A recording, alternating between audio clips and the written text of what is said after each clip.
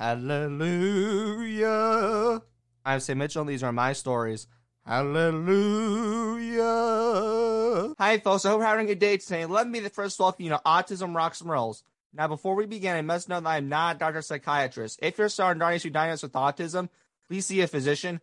I only speak based on my experiences. I also not right to the outro that is found on musiclotloaded.com. I also have a mission statement I'd like to tell everyone. The mission of Autism Rocks and Rolls is to take the stigma off of autism and other conditions that many think are disabilities. People on the spectrum are not broken, not need to be fixed. Those who have conditions or abilities do not have to be pitied. There's nothing to be sorry about. I also have some paid for the following. We have to express our gratitude to AM Vet Center in Bloomington, Indiana for not only letting us use the building for our gala event, but for all the work they do. AM Vet Center is an event center run by David Cobb. They have hosted many Indiana Special Olympic events, such as Indiana Special Olympics bowling, Indiana Special Olympics basketball. Also, they are full supporters of the military because their goal is to enhance any American veteran who has served our country. Be sure to take a look at the work they do. Thank you, Mr. Cobb, for letting us have the building for that night. This isn't all, however. I'd like to thank our sponsors for our gala event. Special thanks to Top Dog Pet Retreat, Valve the Lights, Wellspring Pain Solutions, Fowler Pumpkin Patch, Benny Flynn, Place for Purpose, Duke Energy, UDWI REMC, AM Vets, Indiana Oxygen, Indiana Family to Family, Stone Belt, Night Out Promotions, Life Designs, Rockman, Autism Parenting Magazine, actress Sarah Tomko, Rock On Music Incorporated, GM Charity for Kids, City of Bloomington, Presbyterian Church of Bloomfield, Indiana Women's Group, Reaching High Consulting and Therapy, Hands in Autism, Office Easel Promotions, Living Well Home Care, Brian Bogert, CPA Steve Miller Tax Service, Jim Doering, The Bluebird, Party City, Casa Owen County, and Boston Scientific. Thank you all. And also with our gala, our flowers for our event will be approved by Mary M. Flowers at a greatly discounted price. We greatly appreciate your generosity. And there's some people I'd like to thank. I must first recognize my good friend Temple Grant and C124, pictures on the ranch from Temple Grant for more information, but she amazingly helped us with flight information and what to do in certain inconvenient situations. Thank you, Miss Grannon, and as always, you rock. Next, I want to thank Party Marty for letting me be on the radio. I was on the 99.9 New Country radio station. It was my first ever radio appearance. It was a great time, and I'm glad I did it. On that same day, I got to speak to my mother's class. Thank you, Mom, for allowing me to speak to your class. I hope the students learned something, and I hope I can come back.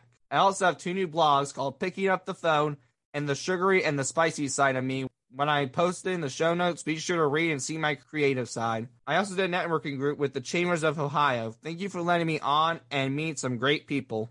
And also, I want to be contacted if you want tickets. So contact me at info@autismrocksandrolls.com if you would like to get tickets for our gala event. And since the last episode, I've been on many podcasts. I was on Thread of Enlightenment with Ken Premius, then Wait podcast with Chris and Luke, Dead America podcast with Ed Waters, Poison Honey podcast with Menard Gray, and Stallion podcast with Angus Clara Decombe. These are great podcasts. Be sure to listen to each one. Now, folks, we'll be right back. We're going to hear about Wellspring Pain Solutions, so let's get to it. Hello, everybody. This is Mike Glascott from the Glass in the Afternoon radio program on News, Sports, Talk, 98.7 and AM 1370 and WGCLradio.com. And on behalf of Wellspring Pain Solutions, they're happy to partner with Sam Mitchell and the Autism Rocks and Rolls podcast. Wellspring Pain Solutions applauds Sam's mission statement to eliminate the stigma associated with autism. Here's what we want you to do. Check out the website, wellspringpainsolutions.com. You'll find out which of the 4 locations is closest to you. You'll get a chance to meet their team of providers and all the services offered at Wellspring. When you're there, now the fun really begins. You'll find the link to Sam's website where you'll find all his podcasts, background information on his guests, as well as all the merch in his merchandise store. You'll be amazed. You'll have fun. You'll enjoy it. All we ask you to do is take a listen and spread the word that autism rocks and rolls. All right, folks, we're back. I don't want you to be too nervous to meet these fine people. Now, today for Autism Rocks and Rolls, we are repeating and making history. We are still in England, but for the first time, we are interviewing a play therapist, and that play therapist's name is Jack Mason Goodall. I met him through my speaking gig at Broken Arrow, Oklahoma. He is the founder of Autism Optimism International, This place believes in everyone as they try to see everyone's abilities. I will also say this is a new one for me because I will be learning about play therapy, just like my listeners out there. So let's get to it and welcome Jack. Jack, how you doing, man? Oh, I'm so happy to be here. Yes, thank you so much for having me, Sam. Of course. It's good to be here, too. So my first question to you is, what does being a play therapist mean to you? It's a good question. I thought you were about to ask me what does having autism mean to me, and I'm going to struggle with that one a little bit more. Being a play therapist, to me, I think there are two really key points to that. One is about this idea that we all learn most effectively when we're having fun. And therapy is a process of learning, whether that is learning how to be happier, whether that is learning social skills, whether that is learning life and self-help skills. We're going to learn those most effectively when we're having fun, and we tend to have the most fun when we are playing. So all the work I do is about finding things that are going to be helpful for the people that I'm working with to learn and finding a way to make that learning fun. The second part of it is about then we learn through the relationships that we have with other people, right? Whether that's through relationships with our parents, relationships with professionals, relationships with our friends. So as a play therapist, I want to be able to create meaningful, fun, accepting, understanding relationships with the people that I work with. Because if I want to help them learn, they need to trust me. They need to enjoy me. They need to feel good about what I have to offer them. And if as a therapist, I'm not offering a relationship that's based on compassion and based on understanding, then I don't believe I can really be doing the best to help. No, you really couldn't, because you need to build that bond with the person, whoever you're working with, whether that be still on the spectrum or even not. You got to have that trust, as you mentioned. I don't know if you could work with me because I unfortunately live by the motto DTA. Don't trust anybody because of the past I've had, unfortunately, but it is what it is on the same time. But maybe I could. Maybe I could learn to build bonds. I'm still working on that, though, to this day. Yeah, and I think, you say something really, really important there, Sam, which is the way that society tends to treat a lot of autistic people means that a lot of autistic people really, really don't trust neurotypicals with good reason. I guess I also part of the reason why I founded Autism Optimism International is because I sort of want to fly the flag for helping neurotypical people learn how to be trustworthy for neurodiverse people, because we got a lot of learning to do. You ain't kidding. I mean, I have a lot of learning to do still, and I'm about 20 years old. I haven't learned everything yet. Oh, dude, I am 37. I still feel like I'm just beginning. You still feel like you're 2 years old at points, right? Exactly. But, I really love the point that you're raising here, because I think you're saying you've got a lot to learn. I'm saying I've got a lot to learn. Normally the narrative is, as a neurotypical person, I don't have anything to learn. It's the autistic person who should be doing all the learning. And we really need to change that story. Like, there are things that are great for you to learn, and there are things that are great for me to learn. And I think, again, that's what play therapy should be about. It's about forming a relationship where we learn from each other, not just me sitting down and making someone press a red button 20 times in a session. Yeah, you don't poke the bear 24/7. Now, what were your initial thoughts when you decided you were going to do play therapy for a living? Oh, that's such a good question. Well, you know what? I feel like I decided to do play therapy for a living when I was about 11. I remember I was like one of those kids who just loved playing. Like, I would always have these huge imaginary scenarios going on in my head. And I remember when I got to about 11, and a lot of the other kids in my class were kind of growing up and getting more serious, and they wanted to talk about girls and dating, and they didn't want to play anymore. And I remember feeling heartbroken and feeling like, does this mean I'm never going to be able to play again? And so then when I was studying psychology at university in England, I found out about a play therapy scheme that a family were running to support their autistic son. And I just decided I wanted to give it a go. And as soon as I got there, as soon as I started playing with this kid, I was like, oh, yes, this is what I was born to do. I get to play. I get to feel like I'm helping people. I get to bring in kind of the theories and the science of my psychology background as well, but I get to do it in a way where I'm having fun. That sounds fun. And in a way, it's a win-win, because you're having fun, they're having fun, so you make everyone happy. Why not be it? Exactly, right? If we're not making learning fun, what are we doing? Exactly. And you remind me of, I'm just thinking out loud. Have you seen the movie Boss Baby? No, I've heard of it, but I haven't seen it. Okay, well, you need to watch it, because not the baby, but the older kid, I'm trying to think of his name, Tim. You remind me a lot of him. So you definitely need to watch that movie because Oh, really? it is you to a T. You're talking about creative imagination. Oh my goodness. Watch that movie. I think it's a Disney movie too. Oh, amazing. I will definitely check that out. Now, from a play therapist point of view, how do you think an autistic brain operates? Oh, that's a really juicy question. I can only comment as a neurotypical person, so I can only comment on my observations. Right, and that's what I want you to people do. have talked to me about. So I think a lot of the autistic people that I work with probably experience the world in a much more intense way than I do. Maybe like sounds are louder, lights are brighter, touch is a lot more kind of intense. So I work with a lot of kids who have a high level of kind of sensory dysregulation. So I think that obviously impacts how someone feels and experiences the world. I also think I'd be really curious to know how you relate to this, Sam. So many of the autistic people that I work with, you know, this whole story, this whole kind of myth that autistic people lack empathy, which I just think is such a harmful, ridiculous myth. Because if anything, the autistic people I know are profoundly tuned in to how I feel, how the people around them feel. Like they seem even more aware, actually, of the feelings of the people around them than maybe I am. I could actually agree with that statement because while I am aware, maybe I just come across gruff. For an example, I'm a very good person. I want to do this for a living to just help out. Yeah. And I want to donate to Make-A-Wish Foundation. I've always wanted to do that. Always have. Wow. Always have wanted to do that. I'm still working on doing that. But I can come across very gruff, maybe. So as an example, this may be kind of odd, but this is so true. I am never, and I'm not kidding, I promise you, I won't lie to you. I've never cried at a funeral. Never once. Maybe I will probably one day to someone who I'm really close to, but the people who have kicked the bucket, I'm not like per se close to, but I was very close to them. I just wasn't like attached to the hip close. Yeah, and I think that there's something in that too. With some of the autistic people I know, there's that real emotional sensitivity and emotional awareness, but there's also not the same kind of, not buying into all the social expectations that I buy into. So like crying at a funeral is partly because we feel like we're expected to cry at a funeral. I've worked with kids who will tell me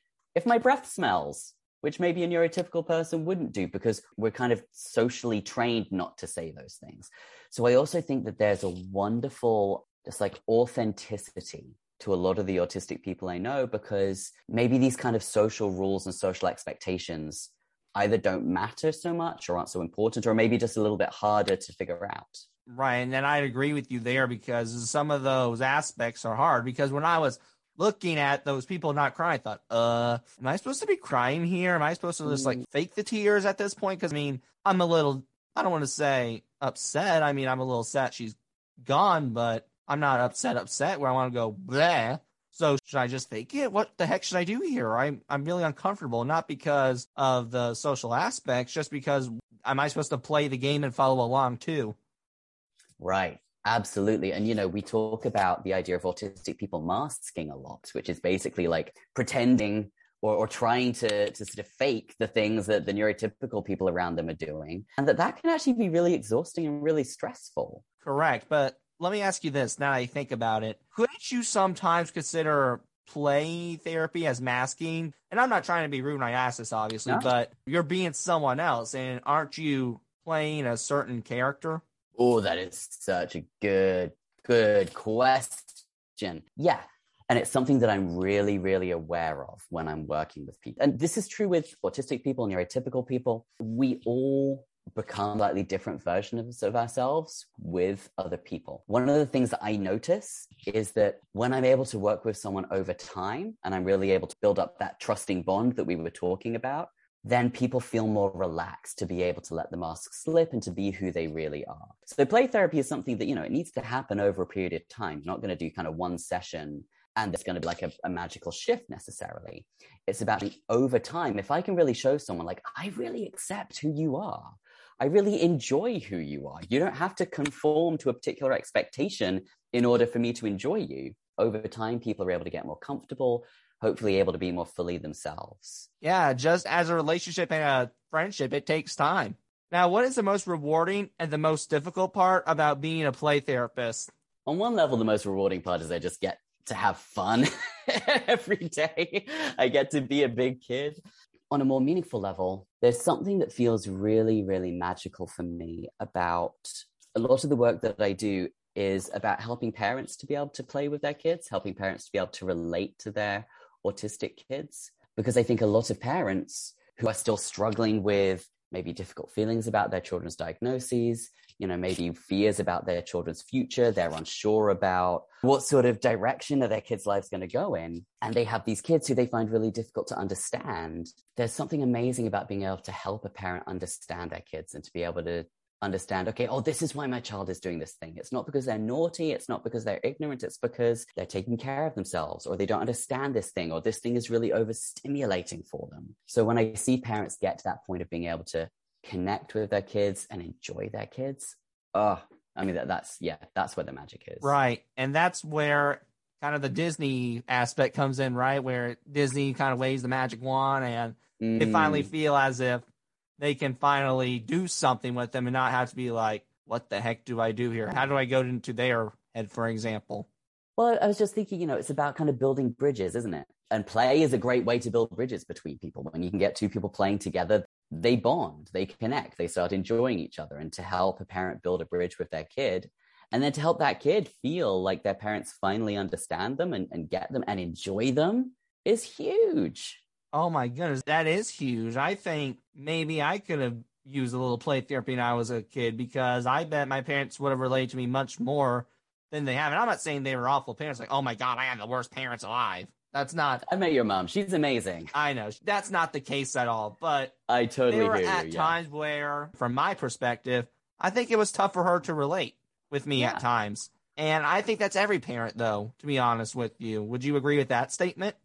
Absolutely. I would totally agree. I think every parent has to really kind of, go beyond themselves to relate to their kid.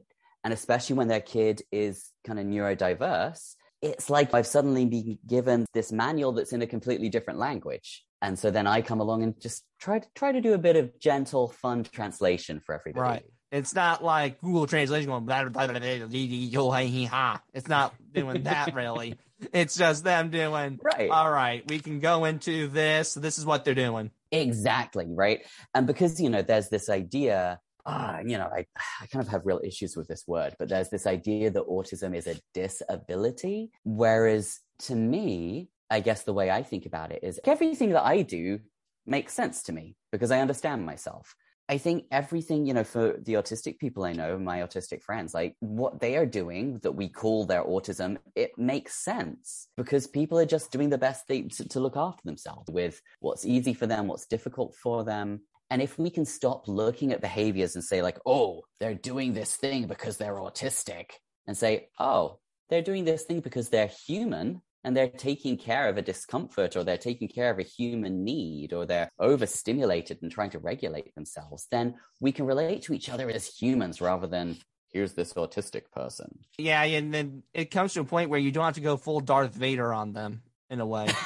Yeah, we want to avoid full Darth Vader, definitely. Yeah, you probably need to be more of a Luke Skywalker on them, and that does not mean I'm a Star Wars fan. That just means I just know them because my friend likes to talk about with me at points, and he doesn't like to shut up about it. So I know a little bit of Star Wars history, believe me. Well, you know what? I was quite a big Star Wars fan when I was a kid, and I can do quite a good Yoda impression if you want. Go ahead. Autism, not a disability, is. Hey, not bad. I am your father. That's the one I know, but that's it. Or may the force be with you, but again, not the biggest. What advice would you give to a play therapist if they're thinking about being a play therapist? How can they improve on being the best play therapist they know? I know not be you exactly, but improve on their play therapy. I think what's really, really important for anyone who is working with like helping people, whether they are a psychologist, a play therapist, a speech and language pathologist, an occupational therapist, what's really important is to remember that you are creating a relationship with the person that you are helping. And in order for that relationship to be really helpful, you need to look at what are your issues. Because so often when we're in relationships with people, they do something and it upsets us. And then we can't really be helping in that moment. If we're feeling upset about what someone is doing, we're not helping them anymore. So I know when I did my original play therapy training, I had to do a ton of therapy. I really had to look at, okay, why would I get upset if this kid refuses to play my game? Why would I get upset if the child that I'm working with has a tantrum for my whole session? Can I be able to maintain this really like open, compassionate, empathic mindset for the whole time when I'm working with someone, especially if that person is really different to me? Because that can be really challenging when we're with people who are different and we don't understand them. So that would be my biggest piece of advice, is you got to start by looking at yourself, and you got to get really, really good at knowing like, okay, I can't get my feelings involved here. I need to find a way to be able to be comfortable and accepting of the difference in the person that I'm working with. Well, first of all, let me just say you are a big kid for sure. I can definitely tell that already. Thank you. I am going to play my game, really, dude. Oh, Lordy. Oh, I'll be making fun of you with that for the rest of my life. I like to mess around with people, so that's one thing I'll probably do with you. Oh, you are welcome to make fun of me as much as you want. Please do. All right, cool, thanks. And second, though, on the flip side of the serious side aspect, as I said, not being rude, but that's not fair at the same time that you can't have your own feelings involved. So are there ways where we can have our feelings involved? Or do you have to be a one-centered Sid or one-sided person? No, we absolutely want to be like a really full, really real person. I guess what I mean is, if I am here to help you and say we've got like 2 hours together once a week, there are other places where I can go and where I can get grumpy, or where I can go and I can be impatient or unhappy. But I get 2 hours with you. I want to try to make those the highlight of your week. And if I can do that by leaving some of my more maybe difficult feelings outside, then I want to do that. Now, that said, there totally have been times where something has happened. I remember quite a few years ago, someone who I knew had died, and I was really close to them, and I was still feeling really sad about that. And I talked about that with the young adult that I was working with. And I let them know, look, I'm here today. I'm really excited to be with you. And I'm also still feeling really sad because, my friend died really recently. Well, did that person have your back during the session?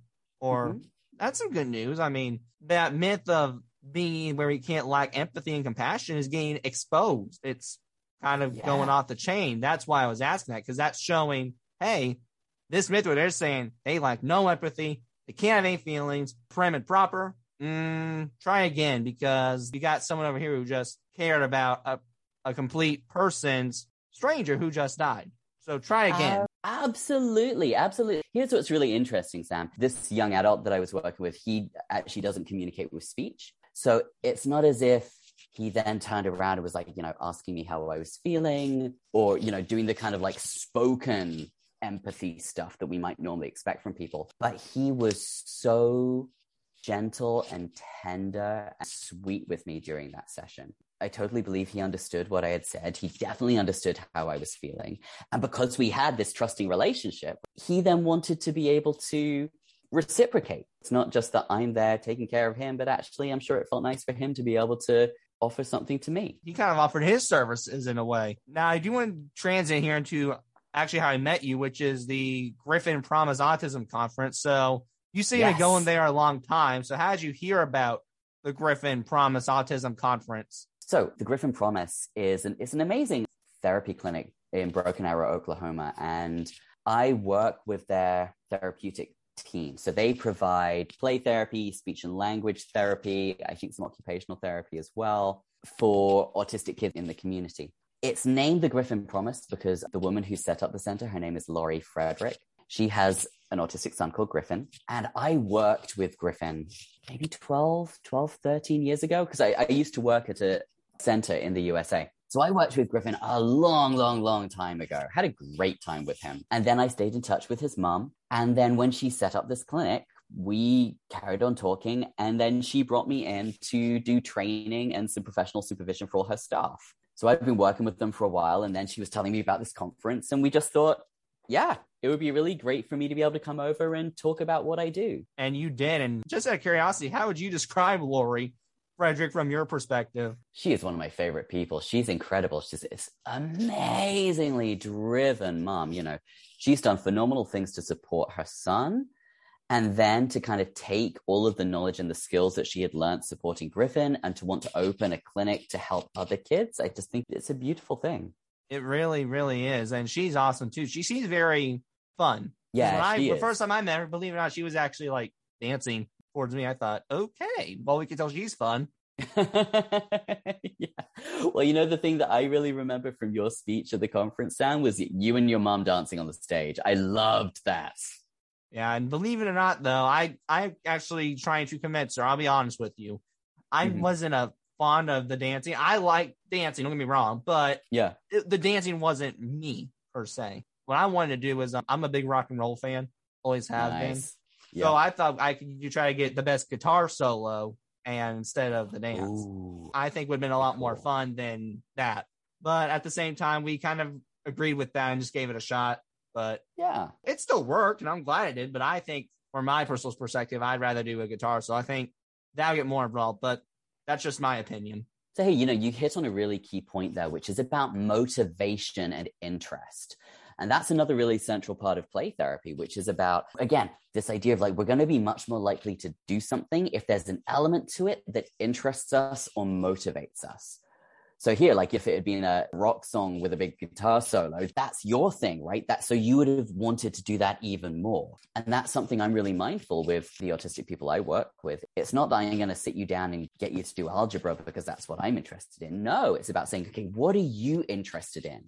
And can I then create something based on what you're interested in that also helps you practice a skill that could be useful for you? And in the speech, what really made me fascinating was, at first I figured, well, it's kind of odd, but it's kind of cool at the same time. I would never dismay at your sessions, but it was really cool when you said that it takes sometimes 21-year-olds to take tickles and all those touches in order for them to get them motivated. I thought, I'm glad there's someone willing to do that, because you got to admit, I bet it's been odd at times, or felt odd at times. Yeah, because, it goes back to that like social conditioning idea, doesn't it? And we get conditioned into these ideas of like, it's okay for like a little kid to play tickles and to do squeezes and stuff like that. But once they get like beyond 5, 6, 7, 8, we shouldn't be doing that anymore. There's a ton of teenagers and adults with autism that I work with who still really enjoy that kind of sensory play. And that's what I admire, that you're willing to go in there and do that, because to be honest, I mean, I'm not saying I'm not a physical touch person, but I don't know if I could do that because of that social conditioning. But I'm glad you're willing to do that. I'm just giving you comments for that, because it'd be a very challenging aspect for me to do it.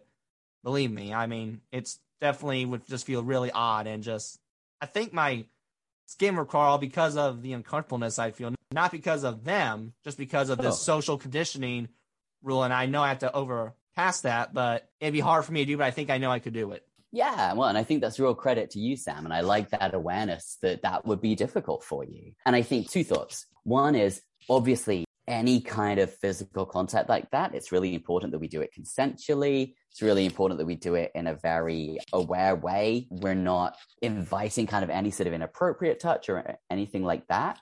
But the other thing that I think you're talking about here, this sort of where our skin might crawl or where we might feel uncomfortable, that goes back to my point of, okay, well then we need to be looking at, where am I getting in the way with this? Like, what am I thinking or what am I believing that is going to make this interaction more difficult? Because that's where I want to try to change the way that I'm thinking so that I can really help and really respond to the person who I'm with. So you got to find their touch, not your own touch. Yeah, absolutely. It's all about what works for you, what is respectful for you, what is motivating for you. And I want to be able to offer that. Now, what about that conference? What did you enjoy the most about that part? Did you enjoy the booths, the speeches, my speech? What did you enjoy there? Like, what was your favorite part about that conference? I really, really did love your speech, Sam, because, and I think I said this when I was up on the stage too, like, it's so important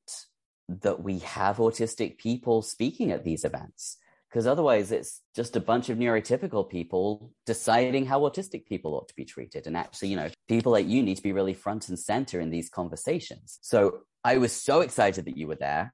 I thought it was amazing. And I can even remember a specific moment in your speech. I was just like, yes, this is it. This is what we need to be hearing. And it was the bit where you were like you said, I want people to underestimate me. I want people to underestimate me so that I can prove them wrong. And I just thought that was so fantastic. Credit to you, man, for saying that. And also just so amazing and inspiring because there were so many parents of autistic people at that conference. So amazing for them to be able to hear that and to be able to have some optimism, right? And that's why I called my organization Autism Optimism International, because there is a ton of pessimism as soon as we mention autism. And we need to start changing that. We need to start helping people have optimistic stories of what lives for autistic people can look like. First of all, I'd like to say thank you for the speech. Please underestimate me. I appreciate that, but there's a reason why, and I'll tell you why. So I've been underestimated my whole entire life, you could probably imagine. Yeah. So instead of, as a child, it was negative and all this underestimation, I kind of make this confusing life at points a very positive light. So now what I had to learn is, wait a minute, if I can prove people wrong and they do underestimate me, I can do something good for this. So instead of being like, they're underestimating me, this stinks, I'll be like, go ahead. Because what's going to happen at the end of the day is you're going to see something that you didn't expect. And I know this may be the brat coming in, but I get to prove you wrong. Well, you know what? A healthy dose of being a brat can be a good thing.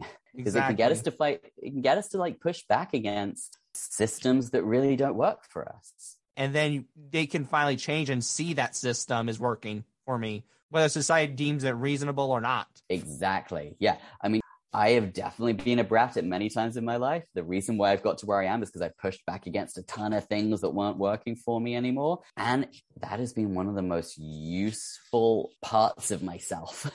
Right. Is that rebellious side. Yeah, I can be a very blunt and rebellious person where I don't deem the society rules, because why would I if society's been kind of using me, I feel as if, for the past 15 years. So the past has kind of brought me to the present, but I'm kind of glad I kind of went through that dark history because I get to get underestimated. And as odd as it sounds to say it, it feels good to get underestimated.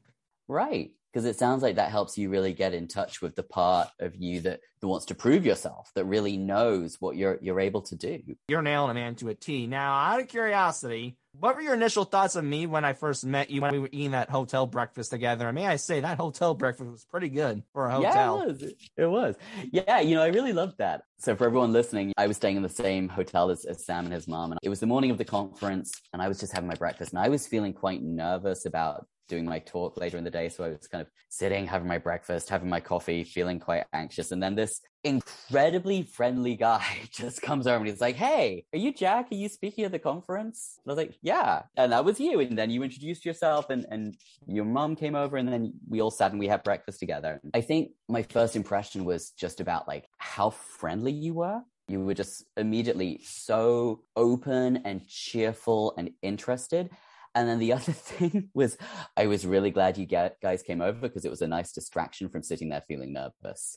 I'm glad we got to distract you, first of all. And well, I'll tell you the reason what hit me was I knew I was speaking and I didn't know if anyone else was speaking. It was when Lori came over and said virtual speaker. I thought, well, since we're doing the same thing, I just better, out of respect, really introduce myself. And it was just, I think it was just be kind of rude, just to be over there and eating all the breakfast without meeting the other speaker, without eating my fellow speaker, I should say. So the least I can do is just go over there and say hi. And like I've said, I've had social anxiety, so I was nervous meeting you. So it was kind of a nervous situation for everyone. Well, you certainly didn't show it. You just seemed kind of warm, engaging, welcoming. I really enjoyed that breakfast. There are days where I do mask it, though. I'll be 100% honest.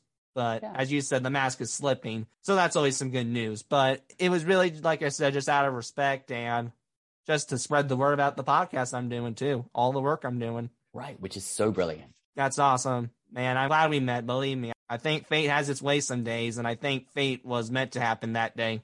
Totally. Again, when I was sitting there, when I was talking to you and your mom at breakfast and hearing about the work that you do, and then when I heard you speak, and then again, to everyone listening at the conference, we all had little booths outside in this kind of entrance hall. Sam's was kind of around the corner from mine, but every now and then I'd kind of keep popping across to go have a chat with him and his mom. Yeah, it's just that the more I got to know you, the more I got to know your mission. I mean, obviously Temple Grandin is someone who I have profound profound respect and admiration for. So when I heard about your connection to her, I was blown away. That was really exciting. Everything you were saying just sparked so much interest and so much excitement. And speaking of that, I have an idea with Temple. I think what you should do after this, and I'm not doing this to push you, I think she'd actually love what you were doing. Find her email online. We can't give her anything private, just out of respect. Find her email, find anything you can online about her, and tell her the work you're doing, because from my personal perspective with her, I think she'd enjoy what you're doing. I really do. That's awesome. Tell her your view and how it would go, because she's a pretty cool person and she does have a lot of respect. I mean, there are times where she doesn't like truly get what another person's doing just because it's multiple around there. But I think this once in a life thing that's going around, she'd love to meet you. But that's just, I said my opinion. I could be wrong, but I think you should give it a try. Because the least thing you can do is ask. Because what I did with Maya was I just asked straight up. And I think maybe if you ask her straight up, it may work. And just tell you know me, that might pull you a plug there. Yeah, there you go. I'll just be like, Sam sent me. He says we'll get on. Now, I do want to talk about more play therapy. So can you define play therapy in your own words? And this is my personal definition, and there could be many, many different definitions, but this is what it means to me, which is helping someone learn the skills to live their best life in a way that is playful, fun, and respectful. Sure. That's a great one. I think it's fun. You have respect for each other. And as I keep saying, it is a win-win. Yeah. And I think it's really important that we're aware that the idea of someone's best life could be totally different from person to person. It reminds you of something I did on Facebook a while back ago. And it's kind of corny, but I like to do them. It said, pick your favorite vacation. Like vacation 1 was this, vacation 2 was this, vacation 3 was this, vacation 4 was this, and vacation 5 was this. And what I've learned is you should have seen the variety. Some of them got 5, they were 4, 1, 2. And they each involved, as I said, many different items. One involved a pool, one involved a jacuzzi, one involved a hot tub, one involved in your house a fire with a good book. And there were some that said that. I thought, that ain't me. They're dumb for that. That was my initial thoughts. But then I thought, well, wait a minute. I shouldn't say that. I don't promote this on my podcast. That's them. That's who they are. They're being warmed by a fire and a good book. That's them. That's not me. I prefer to be at an amusement park or at Cedar Point where there's roller coasters and there's a beach by it, or at Florida where there's a beach by it. That's who I am. And my mother's a little different. Her dream vacation is a log cabin near a lake. But my dad's is a little different too. He's a type of guy who likes to be by the beach and a nice hotel, good food, and a great fishing trip. That's honestly him. I know it sounds like a really long and corny example, but I thought that's who they are. I can't change that. I'm going to be myself. That's who I am. That's my vacation. Maybe I could join their vacation, but I wouldn't want to do it every day, but that's just who they are. Absolutely. This is what I love about you, Sam. It's so brilliant because this is totally what I'm talking about. I love how you went through that process of initially kind of judging someone else's choice and then realizing like, oh, actually, that's for them. It doesn't have to be for me. It's for them. So I want them to have the best. And there are times where I join them. For example, my grandfather is, believe it or not, a golf ball hunter at times. He likes to go in the woods and golf ball hunt as a hobby. And the first time I did it, I thought, okay, this is dumb. I'm getting itchweeds. I'm getting all itchy. But then the more I did it, the more I enjoyed it. And now, believe it or not, it's a summer tradition of ours where each summer I make sure we go golf ball hunt. It's not, as I said, because I just don't want to go golf ball hunt, but it's to spend time with him. It's to spend some quality family time with my grandfather, whose time is limited. And that's exactly what I'm talking about with this idea of relationships that build up over time and trust that builds up over time and being able to kind of really understand someone else's world and what someone else enjoys. What you're talking about there of going golf ball hunting with your granddad is an almost exact parallel of something that I might do with one of the kids that I work with, where maybe what they love to do is to line up blocks, and they do that over and over again, many, many times a day. And there's something that's kind of soothing and regulating for them about that. But for me, it might not be my first choice of activity. But if I go and I do it and I decide to find something to enjoy about it, it builds up a relationship and a trust with that kid so that then they can be a little bit more open to me. And then maybe I can offer them something that could be useful for them to learn. So yeah, I love this. Thank you. And there's an example of that too. with Christmas, when I was a child, I used to line up my toys, like, because I was a very orderly person, because I'm the type of person who wants to remember which in order I got that. I'm like, okay, I got the Hershey's here. Now we got this Wii game, because I don't remember. I want to remember the order. But unfortunately, I've had to grown up since then. But I still want to keep that aspect of me, because it makes me feel better, because I don't want to look at this big main event amusement park tickets I got and then remind myself I got that first instead of the Hershey's, because I'm the type of person who's like, I remember my Christmas presents. I got the Hershey's, this, and the big finale was this. It feels like I'm telling a story, but that's what makes me feel comfortable. When I grown up, I realized I couldn't do that. It was a really hard feeling, because, as I said, it gave me this unique but odd soothing feeling, but I learned to cope with it, and I still do it. But now, since it's become a digital world, I am doing digital by taking pictures of the order. Nice. So I still keep that, I guess, child instinct in me. Right. And I think, what you're talking about there too is you called it soothing. This idea that we all have things that we do to soothe ourselves. One of mine, like, I'm sitting on a swing office chair right now, and I kind of just like swing backwards and forwards on it quite often while I'm talking. There's something that's soothing to me about that. And, for some of the autistic people I know, it gets called stimming, which I don't particularly like as a word, because I think it sounds really medical. But stimming could be like flapping your hands, or stimming could be saying the lines of your favorite song over and over again, or lining up blocks, or touching all the corners of a room before you leave it. And there's this idea that's out there that only autistic people stim and neurotypical people don't, and that stimming is bad because it's like a sign of autism. And so if we stop it, we've somehow made our kids less autistic. And I think that that's really damaging. And so the work that I do is about saying, well, actually, everybody stims, and stimming is really just about resting. It's about soothing ourselves and taking care of ourselves. I don't want to take away from my child their ability to soothe themselves. Right. That's really, really important. If anything, I want to show them that I'm going to do it with them. And that's awesome that you do. But I'll be honest with you, if it was the favorite song line and it was a Disney song, which is Frozen, Let It Go, I think I have to kill the person, honestly, because I get too annoyed. I'd be like, shut up, like, do something else. Right. And so again, that's why it's really important that as therapists, we deal with our own stuff first. Yeah. I'd be like, you gotta be kidding me. I've heard this. Can you sing something else? Can you sing something better, such as Be Prepared by the Lion King? It's Disney. Can you try that? No. That is a good song. But you know what? When Frozen came out, nearly every kid that I worked with for like the next 2 years loved the song Let It Go. It was just, I sang that song till I was blue in the face for 2 years. Or in Elsa's case, white in the case. Oh, very good. I see what you did there. Now, out of curiosity, what are some of the tools you use during a play therapy session? Like, do you have a certain tool you use? Do you have certain toys they like?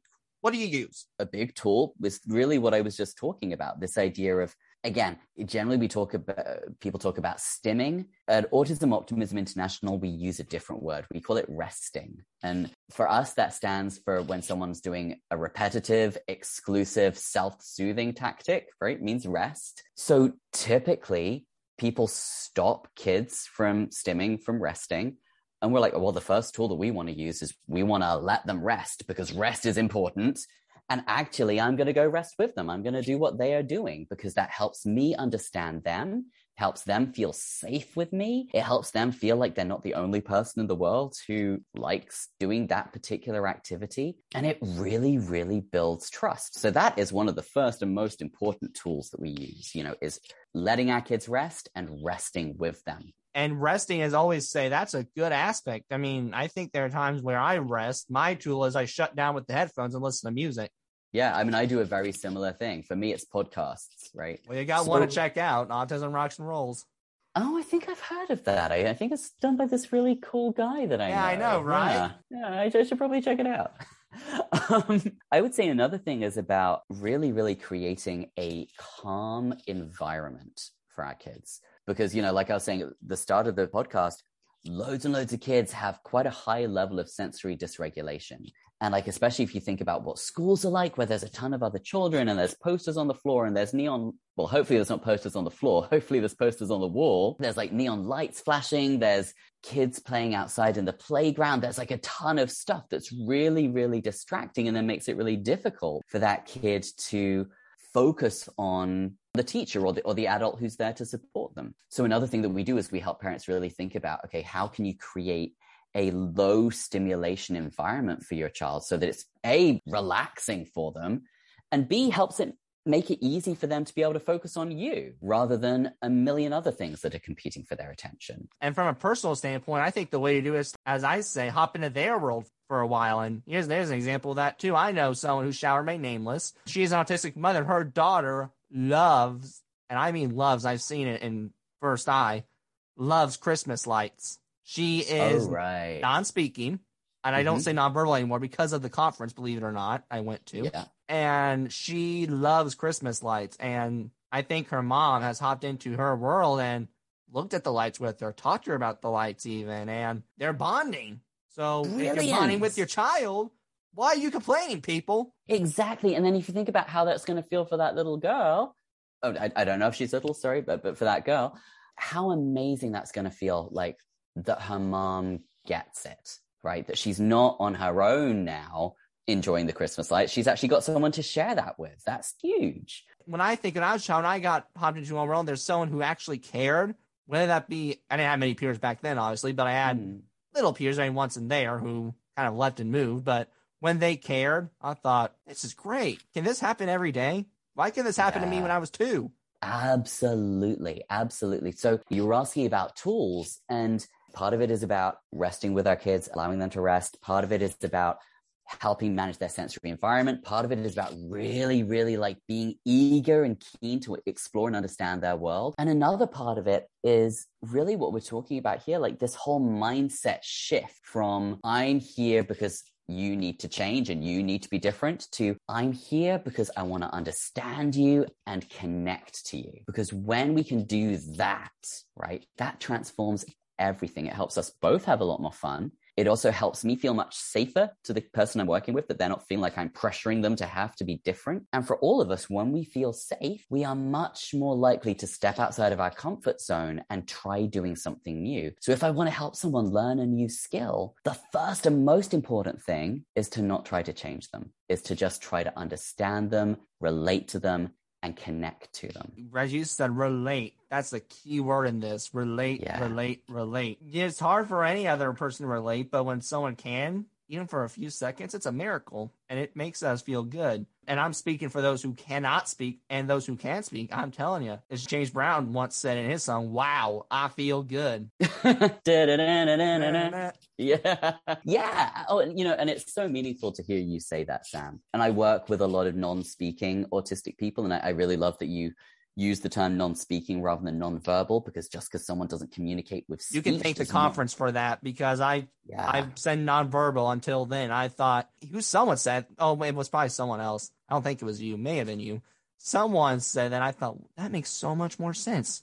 So they're not non-verbal because they can hear you. They just don't have a voice. But at the end of the day, I mean, I know it may be hard to not have a voice because I would like to have my voice at the end of the day. But I understand that if I lost it, I think that maybe I could have more meaning to myself, because it can make people get their attention. This is one of the, again, in terms of these kind of mindset shifts from I'm not here to change you, I'm here to understand you, I'm here to relate to you. Everybody communicates, but not everybody communicates with spoken language.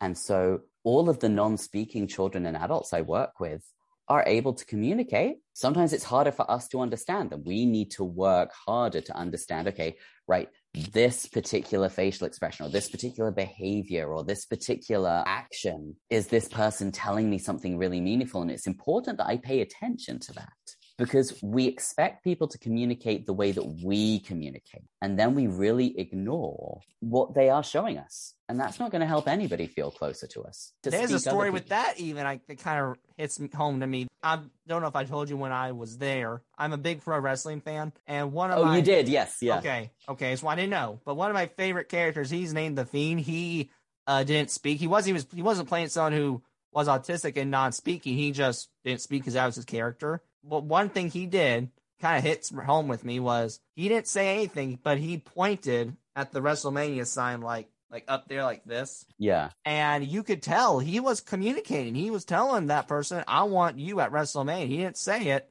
but what is on the spectrum? Pointing at Family Feud, for example. Next thing you know, they're trying to apply for Family Feud. There you go. Behavioral scientists reckon that at least 70% of our communication is nonverbal. And that's for people who speak. So even for us, yes, I'm using words to talk to you, but I'm taking in your facial expression. I'm taking in your body language. I'm taking in the tone of your voice, the speed of your words, like all of these things that are helping me to really understand you. If I only had the words that you were using, think how often we misunderstand people when they write emails or text messages. I have a friend who sometimes misses, and instead of saying half, like HAVE, sometimes she'll say HALF. Next thing you know, you have to play solve the puzzle. And at times I'm thinking, really? But then I understand again, that's who she is. She can't help it. Right, absolutely. And when we do the work to reach out and to understand, again, just like you were saying, it helps us relate. When we've got that relationship,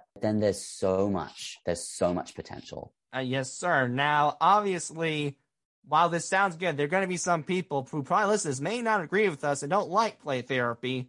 So my question is, have you had anyone not agree with the concept of play therapy? And if you have not, what have you told them? Yeah, because this isn't for everybody, because I think sometimes the idea of playing is really, really challenging, because as adults, we don't play and we kind of get conditioned out of playing once we stop being children. So a lot of the parents who I work with and the parents who I train, they initially find it really, really difficult to get back in touch with that playful side to themselves. I think as well that sometimes people find it very difficult to let go of needing the person that they are with to be different, because I think that takes a lot of work on our part, right? It takes a lot of courage to kind of really look at, okay, why do I need that person to be different? What is triggering to me about who they are? Like, we got to kind of really sit with some hard truths about ourselves. And that's not always easy. No, it's not easy, because as much as I don't like society, I've learned I have to give in to society a little bit at least. Case in point, we have to be an adult. Now, it seems like based on what you're telling me, you had the coolest job alive, but there are some people out there who don't like their job, who try to handle these life aspects of getting married. But I don't see a problem coming back to your inner child. Going to an amusement park, that's being a child. You're having fun with this roller coasters, these games, all these amazing inner child around. You can be it. You don't have to stand up still, walk around like all puffed. You can go and have fun. I wish I'd see a 40-year-old man run down and go on his favorite roller coaster at times. I love that. Yeah. And, oh my gosh, I wish that we got taught in college and university how to stay in touch with our inner child. I wish we did. I think it would make a huge difference in the world. But I think, doing this process that I'm talking about with play therapy, really being able to put aside our needs, that's an incredibly courageous act to do. And it kind of requires us to trust that if we just go with relating, if we just go with understanding, if we just go with having fun, good things will come of that. And I get the opportunity to do that. I have an 8-year-old cousin, and each time I'm with him, I try to bring back an inner child of me. I try my best to. But I also understand that we have to be an adults. I do understand. I think there's some parts of adults we have to do. I mean, we have to get a job. We have to have a house. We have to live our life still. But you can take a break from your life. The beauty of America and the beauty from British, I hope, is you can take a break from your life that you're having and just get out of that and be the child that you once were. You can turn back the time. Absolutely. You can find little pockets in your life where you can go and have fun. And maybe even some of the stuff that we think has to be really serious, we could find ways to make that a bit more fun. One of my things is when I do my taxes, which is a job that I used to absolutely hate. And then I realized, I'm really musical. I really love singing. If I sing my taxes, so I'm like 34 pounds and I'll sing the numbers to myself as I do it. It makes it so much more fun And I get it done, and I enjoy it more. Exactly. Maybe my mom will take that advice when she hears this. She's a big music person and big singer person, so yeah, I hear her sing when she's doing work. It's half the time, it's funny. My favorite thing to do, that I'll tell you, is in the car when we're doing nothing. She'll sometimes sing. I just like to sneak out the phone and record her just to embarrass her. The best part is she has not learned. She will never learn that if I'm going to be in the car, you're going to act singing to get some likes and hits and to show people how crazy you are. I'm going to record that button. Does she have a secret TikTok account that you've set up for her? She has one for podcasting, but I mainly post it on Facebook. Okay, cool. So if you ever are around on Facebook and you see my mother dancing and it's on the car, don't be surprised it's me hitting the record button. I'll be able to picture that now. All right.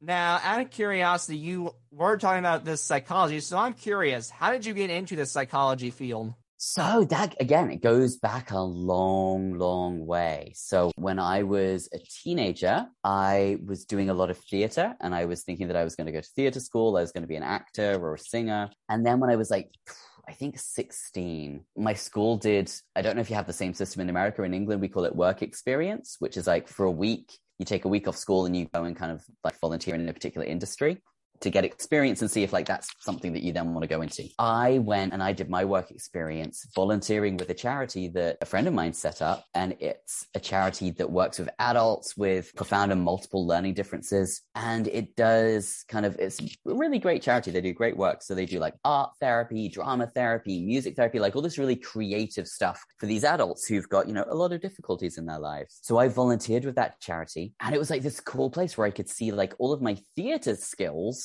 were really, really useful, but were useful to help people. And it felt much more important than standing up on a stage and getting applauded 5 nights a week. So I had this real change of heart, and I thought, well, actually, what really fills me up and brings me joy is helping people. So I decided that doing a psychology degree would be the best route to that, because that could open up a lot of doors for training in different things. I was originally thinking I might be a drama therapist. While I was studying, I found out about play therapy and was like, oh, this is it. This is the thing that I want to be doing. And I'm glad. I think it led to a great path at the end of the day. Thank you. Thank you so much. Of course. Now, I do want to talk more about your building, Autism Optimism International. So in your opinion, what is special about Autism Optimism International? I think, first of all, is the fact that we're flying the flag for optimism, right? We're really bringing that to all the work that we do. I think that the thing that is really, really special about what we do is we don't say that there's just one way to help people or that there's one way to support people. So we work with families, we work with other professionals, we work with companies, with other businesses who have neurodiverse employees. And what we're really doing is for each person that we work with, it's about finding out, okay, for this family, for that parent, for that kid, what are they interested in? What do they want to be able to do? What do they feel able to do? And working out something personalized for them. For a professional who's working with other autistic kids where we're maybe training them or supervising them, it's about really getting to know that professional. What are they bringing? What are their skill set? What do they find difficult? And how can we help them with that? So it's about finding a really personalized approach that fits the exact person that we are working with, rather than teaching kind of a one-size-fits-all system that ends up not fitting anybody. What do you mean by personalized side? What do you mean by that? What I mean by that is in the autism world, there are some really big schools of therapy like ABA, RDI. And often when I speak to parents, they feel like they're getting taught this system of when X happens, you do Y. When Y happens, you do Z. And we call it Z because we are English. And parents feel that that actually takes them out of relationship with their kids. It stops them relating to their kids because instead of really just responding to their children and having fun, they're thinking, oh, crap, what am I supposed to do here? They did X. Am I supposed to do Y? Am I supposed to do M? Am I supposed to do P? And it feels really restrictive. And then for the kids who are on the receiving end of that, no one likes being treated in that systematic way. We like being treated as human beings. We really work with, to use the example of parents, I would really work with a specific parent and say, okay, right, let's really, really find out about your child. Let's find out about what they love. Let's find out about what their strengths are. Let's find out about what's difficult for them. And let's help you as the parent, feel really, really confident in understanding when my child does this, oh, it's because of this reason. And so then here's a way to really help them with that. Here's a way to help them with that is created specifically for that child, for what they love, what they find easy, what they are able to respond to. You'll find that one day, parents. It may not be today, but it might be tomorrow. Right. And, and I think this is the gift of having a professional who can come in and do this because, parents are stressed. They are stressed and they are busy and they are tired. And so to be able to do this kind of, slightly more creative thinking when their plate is already really, really full, that's tough. So I kind of feel like my job some of the time is to do the thinking so that parents can get on with the parenting. Now, I also want to talk about something I learned on your website, and it's an acronym.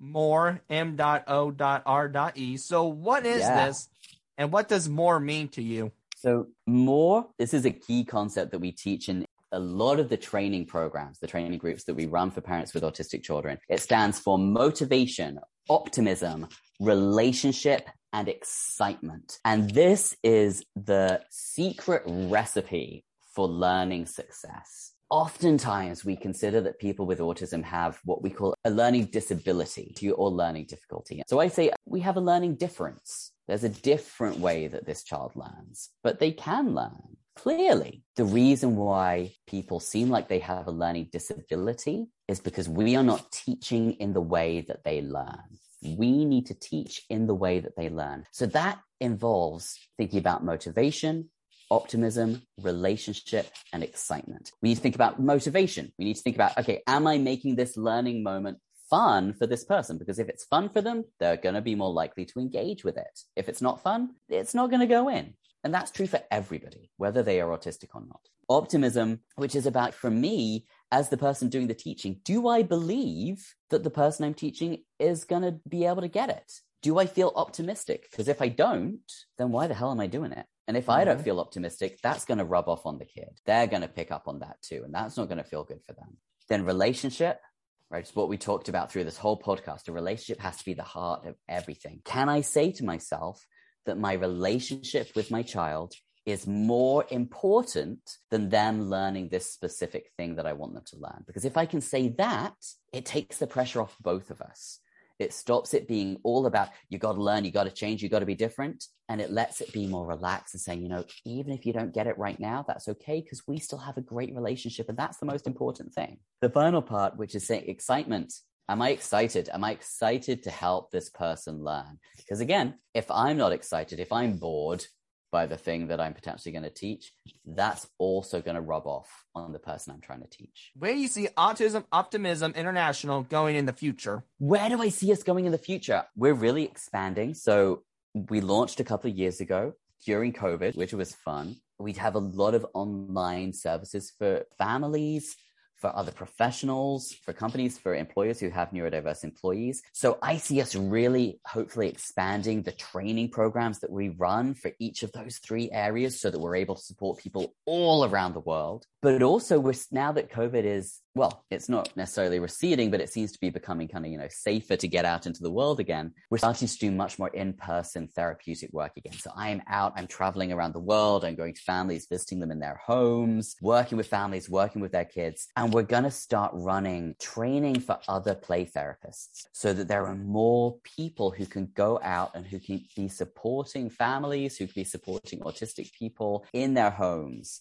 because that's where the magic really, really happens. Here's an idea. Maybe, I know you have videos, but an idea. Why not, because you're very passionate about play therapy and autism, why not start a podcast of your own? Well, that is in the works. We've got a very long list of all the things we want to make happen, but yeah, I think a podcast could be really fun. I think a podcast would definitely help. I think that's from a business standpoint. I think your company could benefit from that. Well, that's a great idea. Maybe we'll start one and maybe we'll have you on it. Go ahead. I'm not going anywhere yet, at least. I want to know also, can you tell us, I want to tell your team, because I see you're not the only one being a play therapist and there's other people working there. So can you tell us who else is on the team? Great. So there's me. I'm the director of, we call it AOI for short, Autism Optimism International. So I'm a psychologist and I'm a consultant play therapist. I have an amazing colleague called Kim Corpedy. She's actually based in the USA. She's another play therapy consultant. We have Dr. Natty Triskel, who is our senior content consultant. So she is a very, very experienced retired clinical psychologist here in the UK. She helps out with creating the content for the training programs that we run. And then we have, I call her our admin angel. She's a wonderful, wonderful woman called Ashley Gallimore. She helps us out with all the administrative stuff, because I will be honest with you, I'm good at the play therapy stuff. I'm not so good at the paperwork stuff. So Ashley takes care of all the paperwork for us. She does all like the office stuff of getting everything scheduled, making sure that notes are written up and sent out to our clients. She's just the glue that holds it all together. That's good. I'll have to tell you that. That's why I have an editor. I can't do money. I cannot do finances because it is too complicated, because the numbers keep switching on you. Next thing you know, there's 8 times 5, then you got to add 3. My question is, how do you get to that? I don't think finances teaches us how do you get to 80 and then to 30. Absolutely. I never got taught how to do my taxes in school. So I'm very, very glad that we've been able to bring Ashley on board to help us out with all that stuff. Oh, yeah. I'm glad those people exist, because they need to. Yeah. And again, it goes back to that point of everybody living their own best lives, and that's different for everyone. I think for a long time, I had an expectation that I should be able to do all these things, but realizing actually my brain works in a particular way. I've got a particular set of skills. Ashley's brain works in a different way. And it's great because our skills are really compatible. She does the stuff that I'm not so good at. Right. And when 2 and 2 mate together, it makes the dream team. Exactly. At AOI, we are all about building dream teams. How does your team try to stand out and make their legacy at AOI? That's a really interesting question. I think it's something that we're still developing. So we are trying to put much more stuff out in social media. We try to get a lot of video content out there for people so that there's a lot of free advice and free support that we are putting out. But something that we're really aware of is that we are all neurotypical people. And so one of the big things that we're going to put in place this year is we're actually going to bring in an advisory board that has on it some parents, that has on it some autistic people.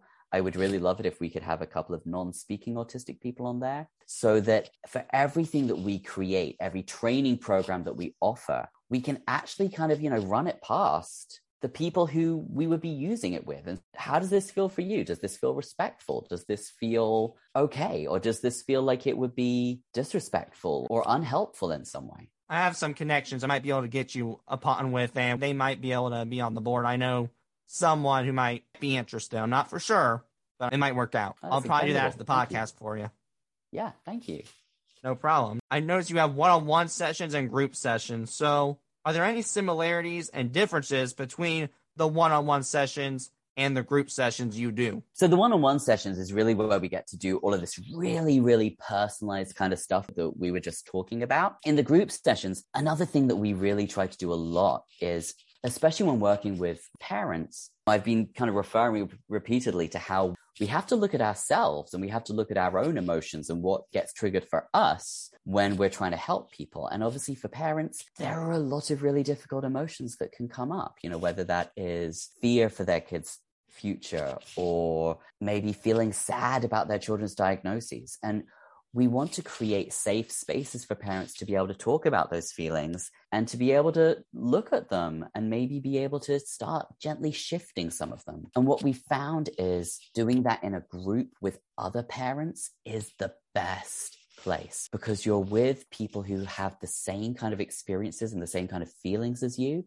And these feelings can be really difficult to talk about.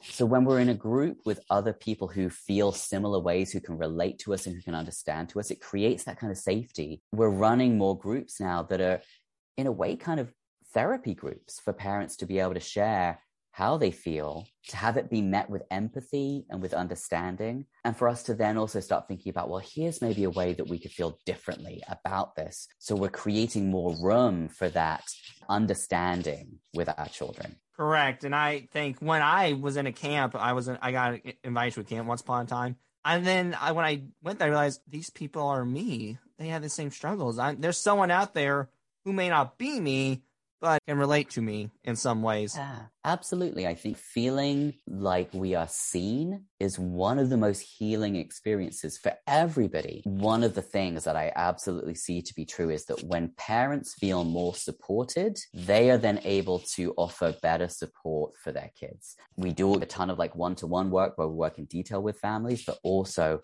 there's a lot of families who we support through these group programs. So the parents really, really feel like their emotional needs can get listened to and attended to so that they can then go and be the kind of parent that they want to be for their kids. Now, we'll be right back, everyone. Listeners out there, thanks for tuning in, but we got to hear an ad from Unlocking the Spectrum, so let's get to it. At Unlocking the Spectrum, we are committed to making the highest quality ABA therapy accessible to all children with autism. We pride ourselves in offering fun, compassionate, and data-driven programs for individuals with autism and unparalleled support for their families. Our personalized approach means that every unique child is given just what they need to reach their maximum potential. We are so happy to support Sam in his mission of taking the stigma off of autism. You can learn more about our services and employment opportunities in both Indiana and Texas at unlockingthespectrum.com.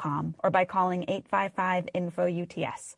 That's 855-INFO-UTS. All right, and we're back, and yes, be sure to check them out because they will unlock the key to success for you. Now, Jack, I also want to talk about your YouTube channel. So what is your YouTube channel about, and how can people find it? The YouTube channel is a place where, like I said, so we're trying to put out more videos where we are talking about kind of little tips, little strategies that are going to be able to support people. So one of the things that I did back at the start of COVID was we ran a month-long support program for families with autistic kids. And it was really actually based a lot on helping parents be able to look after themselves, right? Because they're at the heart of all our work is this idea of if parents feel supported, they can then support their kids better. So many, many years ago, I also actually trained as a yoga teacher and a meditation teacher. And so I made a whole load of videos of like little quick 3-minute yoga poses, little 3-minute meditations for kind of calmness, for relaxation. Because we know parents don't have a ton of time available, we wanted to create a whole load of videos that people could easily integrate into their day. So they had maybe just 3 minutes of being able to take care of themselves. YouTube is something that we're going to start populating more and more with videos for advice, videos for self-care, videos explaining different techniques, different tools for being able to help our kids, and hopefully even videos where things like this, where we do interviews, we do talks with autistic people who can really share about their experience and where we can learn from you. The learning is the best experience of all time because you'll take something and then you're going to improve yourself. So for sure, I think that'll be a great tool for you, and I can't wait to see what it will provide you and what the videos will provide you in the future. Thank you. But I would say for right now, YouTube isn't the main place where we're putting stuff. The main places right now are Facebook and Instagram. So if people want to kind of snap up the tips and the things that we're putting out, Facebook and Instagram are the places to go. So I also want to talk to you about, you said that in the beginning of your speech is on YouTube as well, by the way. I don't know if you knew that or not. I will have to go look that up. It is. I found it. They don't have mine though, but they have yours. So darn you, Jack. But anyway, we'll have to chase up yours. I'm sure it's out there somewhere. I know. You said 2 things you liked, and it was during the beginning. One, you loved when I said redefining success. So what stood out about that to you when I said that? Yeah. So if I remember what you had said, I can't remember if you said it or if your mom said it, but it was something like redefining success. You are successful not because of what you've done, but because you're you. And I love that because, again, it goes back to this whole idea of, am I prioritizing my child learning something and achieving something over my relationship with them? Can I think that actually my child is amazing and brilliant just as they are? And, yeah, sure, I might still want to help them learn things, and that could be really useful and important, but that doesn't mean that they're better or that they're more successful if they learn those things. They are brilliant and valid and wonderful and enjoyable as a person, just as they are. That's the doorway into having the best relationships with our kids. Really redefining success, as I said once in an interview, I think last night, or on the news on my local news channel, was success is what you make of it, and success can be anything from getting the mail or even owning a mansion. They're both the same. It's not one over the other. Right. It's about mindset. And again, that's another thing we talk about with parents and with professionals a lot, because we can have a mindset that success as a parent means that your kid's always happy, or that your kid's scoring the highest grade in school, or success as a professional means that every single thing that you do with your clients works and you never make any mistakes. It's not true. It's not human. It's not how any of us live. Sometimes success looks like just being able to get out of bed in the morning. Sometimes success looks like I showed up today. I wasn't able to do anything more than that, but I showed up. Right. You need to celebrate the baby steps. Yeah. Baby steps are still steps. Also, the other thing that stood out to you was you like when I said stretching ourselves outside the comfort zone. So what about that stood out to you when I said that? You got such a great memory, Sam. I'd forgotten I said all these things. One was the video, but two I remembered visually. Very nice. Very nice. Which I'll post in the show notes for my listeners. But go ahead. I decided to say that. Stretching outside our comfort zone. I think when I'm working with autistic people, I'm really aware that I'm asking them to stretch outside their comfort zone. That may be by trying a food they've never tried before, or learning a particular kind of like conversation skill that maybe has been really challenging for them. So who am I to say that they're the only ones who have to go outside their comfort zone? I also want to go outside my comfort zone, because I want to show them, like, look, whatever you are being asked to do, I'm going to do that too. I'm not going to make it all about you having to do the difficult stuff. I'm going to do difficult stuff as well. Right. We're in it together. It's a journey we share, not only your journey, our journey. 100%. And sometimes our journey, or meaning my journey, or the journey for whoever is the therapist or parent or professional, sometimes that journey is the internal work. It's the internal stretching of, okay, can I stretch my ability to be comfortable with this? Can I stretch my ability to not need my child to be different? Can I stretch my ability to understand someone who is maybe really, really different to me? Because if I can do that, then I can be more present and I can relate better. And that's going to be more helpful for them. I also want to ask you, now there's some out there who also may not stretch. You may be like, it's my way. I'm doing it this way. I'm going this way. He has to go this way too. What would you tell those, though, who refuse to stretch? Ooh, that's a really interesting question. I mean, I guess I would be really curious to know why. Why don't they want to stretch? Well, because I'll tell you one. I think you had to deal with one at the conference. I remember, I'm not going to say names, and I'm not saying it was bad, but it was a grandfather. I don't know if you remember that, but he asked a question like, my grandson, who is nonverbal, is on the spectrum, and he stims on the floor, rocking back and forth. And at first I thought, you jerk. But then I thought, wait a minute, that's not me. I shouldn't be like that. He just doesn't know. That's why we're here. But he refused to stretch, almost, I feel as if. And you asked him why. And I remember he said, because he was uncomfortable. And my first thought was obviously like not a nice thought, but then I thought, that's just who he is. He doesn't know. He's from a different generation. He's learned now, though, not to do that. And I'm very proud of him for doing that. But now he knows that's why we're here. And now that he's uncomfortable, and he was very honest about that, he probably at least maybe still be uncomfortable, but he understands why he's doing it now. And that's why he came today. I'm very happy he did. Yeah, and I love that you remember that. That felt like a really important moment, because I think if we can extend this idea of trying to understand rather than judge, if we can extend that idea to anybody, then it opens up opportunities for conversation, and that opens up opportunities to change. So if someone doesn't want to stretch, and I don't feel this way 100% of the time, some of the times I definitely do get judgmental because I'm human. If I'm working with someone and they don't want to stretch, my immediate curiosity is why? What's getting in the way? Because my experience tells me that when people don't want to stretch, it's because they're scared. Well, and that could have been possible with him, but part of me, Jack, kind of thinks it's a generation thing. You know, back in the 60s, 70s, no one stretched. They flat out refused to. But I think even then, even if it's a generational thing,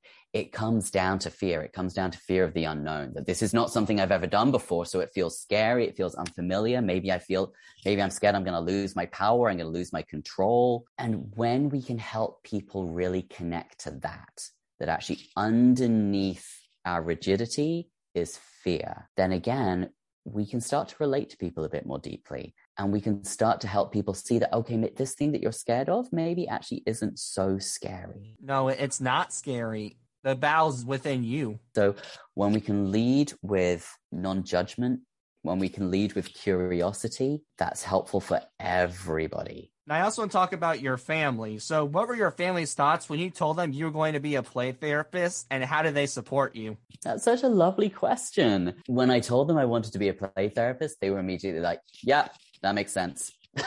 100%, we're behind you. We support you doing this. They have always been really, really supportive of my work. I'm very, very lucky that my family has actually always been very, very supportive of me. They've really talked about prioritizing relationships first and being understanding. That is always how my parents have been with me. And I think as an adult now, I really feel the benefit of that because I feel very free and able to be myself. For sure, because I feel like when it comes to you, they may have builded your roots up a bit for your play therapy. So fate comes again with having your parents. Absolutely. Our relationship with our primary caregivers is so powerful. Funny fact, my mom, she's retired now, but going back a few years, she was actually an educational psychologist here in the UK. And her academic area of interest, her research was all about learning through play. So I kind of feel like I'm just kind of continuing the family tradition now. You're building the legacy of the Goodalls, right? Well, my mom is a Goodall. My dad is a Mason. I took both their names. Oh. Mason so you're Goodall. building the Mason Goodalls, right? Yeah, that's what we're doing. Now, one of your personal interests is what it sounded like to me, because you talked about singing Disney all the time. So what about Disney attracts you? Oh my gosh. Well, like I said, I'm very musical. So as a little kid, I loved all the Disney songs. So I grew up with The Little Mermaid, Beauty and the Beast, The Lion King, Aladdin. They have brilliant songs. They have such great songs. Be Prepared is the best Disney song, I think, out there still to this day. Ooh, you know what? I might have to fight you on that one. I think I would probably say it's Under the Sea from The Little Mermaid. But hey, we're allowed to disagree, right? Right. As long as you do it civilly. Exactly. I just love those songs. I started singing them as soon as I was able to sing, and I've never stopped. Wow, that's awesome. Now, out of curiosity, who's your favorite Disney character and why? It's Scar for me. I'll be honest, it's Scar. Yeah? Why? Lion King. I think sometimes I fight for the villains than the heroes, because I think sometimes the villains can be relatable and sometimes the villains aren't all that bad. The villains can be really fun, can't they? Oh my gosh, this is such a difficult question. My favorite Disney character is Ursula from The Little Mermaid. That's a good one. I've heard about her. She's definitely an evil person, but she definitely is motivated, I think. You can tell that. Yeah, and she's just very fun. I think, yeah. And she's got a great song. Now, this is just from a personal standpoint. Has Disney helped you throughout your life when you came through all the tough times and the challenges? And if so, how? I'm sure it probably has. I don't know if I can think of a really specific example, but I know that a lot of the time from when I was 8 through to when I was sort of 16, 17, I felt like quite an outsider at school. I felt very different to the other kids. I was very different to the other kids. One of my other favorite Disney movies, it's not a very popular one. It's not very well known. It's The Hunchback of Notre Dame. I think I always loved it because the main character, Quasimodo, the Hunchback, is a real outsider. And there was something that I think I could really empathize with there. I was like you with that pro wrestling, though. I mean, when I had a bad day and I just felt basically awful about myself, about the day I had, about the people there, when I want to get mad at them, I just go to pro wrestling and just feel at ease, and it made me calm down. So pro wrestling was my best friend. I had to get taken away, though, from me because I act out the moves, and you can imagine me how that was at an 8-year-old. But ooh, yeah. I want to be careful with that one. I was very limited to it at the childhood. Let's put it that way. Is it the same way with you and Disney, or were you able to control yourself with it? Or did your mother have to tell you, be quiet, we're enough Disney? Oh, my mom definitely had to tell me that many times. My mom does not like Disney. So I don't think she ever fully joined me in my love of Disney. All right, so these are just for some fun questions. So, Jack, what is your favorite food or paradise meal, and why is it your favorite? Well, favorite food would be chocolate. Absolutely. Chocolate bars or just chocolate milk, or what chocolate exactly, I guess? Ooh. Is it too big of a challenge? I'm not fussy. I don't like Hershey's. I don't like Hershey's, but there's a chocolate brand called Green and Black's that's it's a little bit more kind of upmarket chocolate, but that's really good. But a paradise meal would probably be. It can involve chocolate. Well, yeah, there would definitely be chocolate for dessert. My dad makes this amazing pasta with chicken and rosemary that is just like, ever since like I first had it as a little kid, it's just like my comfort meal. Every time I go home to visit my parents, well, not every time, but quite often they cook it for me. Oh, that's wonderful. I'll tell you this: if you ever come to my place, you'll see me eating a lot of wings, chicken wings. Those are my favorite. Make it the harder the better for me, though. I'll be honest. Spicy. Really? I love the spicy, like the spicy, the hicey, I guess. Are you a ranch guy? Are you ranch? So now, out of curiosity, what is your favorite movie or TV show, and why do you like it? So my favorite TV show, it's a very silly one. It's called Drag Race, and it's like a reality TV. It's a bit like America's Next Top Model, but it's for drag queens. And I find it hysterical, partly because drag queens are often amazing comedians, so they are just like cracking the most funny jokes, but also because these people are incredible artists. So these amazing costumes, they do this phenomenal makeup, they can sing, they can dance, they can act, they can tell jokes. They're just so talented. They're all in one. That's the cool part, right? Right. They are all in one. And they're all people generally who've overcome real hardship, you know, whether that's that they've been rejected by their families because of being LGBTQ, whether that's because they face discrimination because of the kind of work they do. There's just really amazing, inspiring stories from the contestants on that show as well. Now, what has been your favorite vacation that you have ever taken? And why did you enjoy that vacation very much? And it can be a workcation. It could be one that you just traveled in America, Britain, your call. You want to answer it. Ooh, you know, I'm really lucky because with my work, I've been able to travel all over the world. I work with families all over the place. I do a lot of work in India, and I love India. It's such an amazing country. It's incredible food, incredible colors, incredible people, you know, so warm, so friendly, so inclusive, but also the countryside is amazing. So I took a trip up into the Himalayas to go visit the river Ganges, which was magical. So I think India is probably my favorite country that I've ever been to.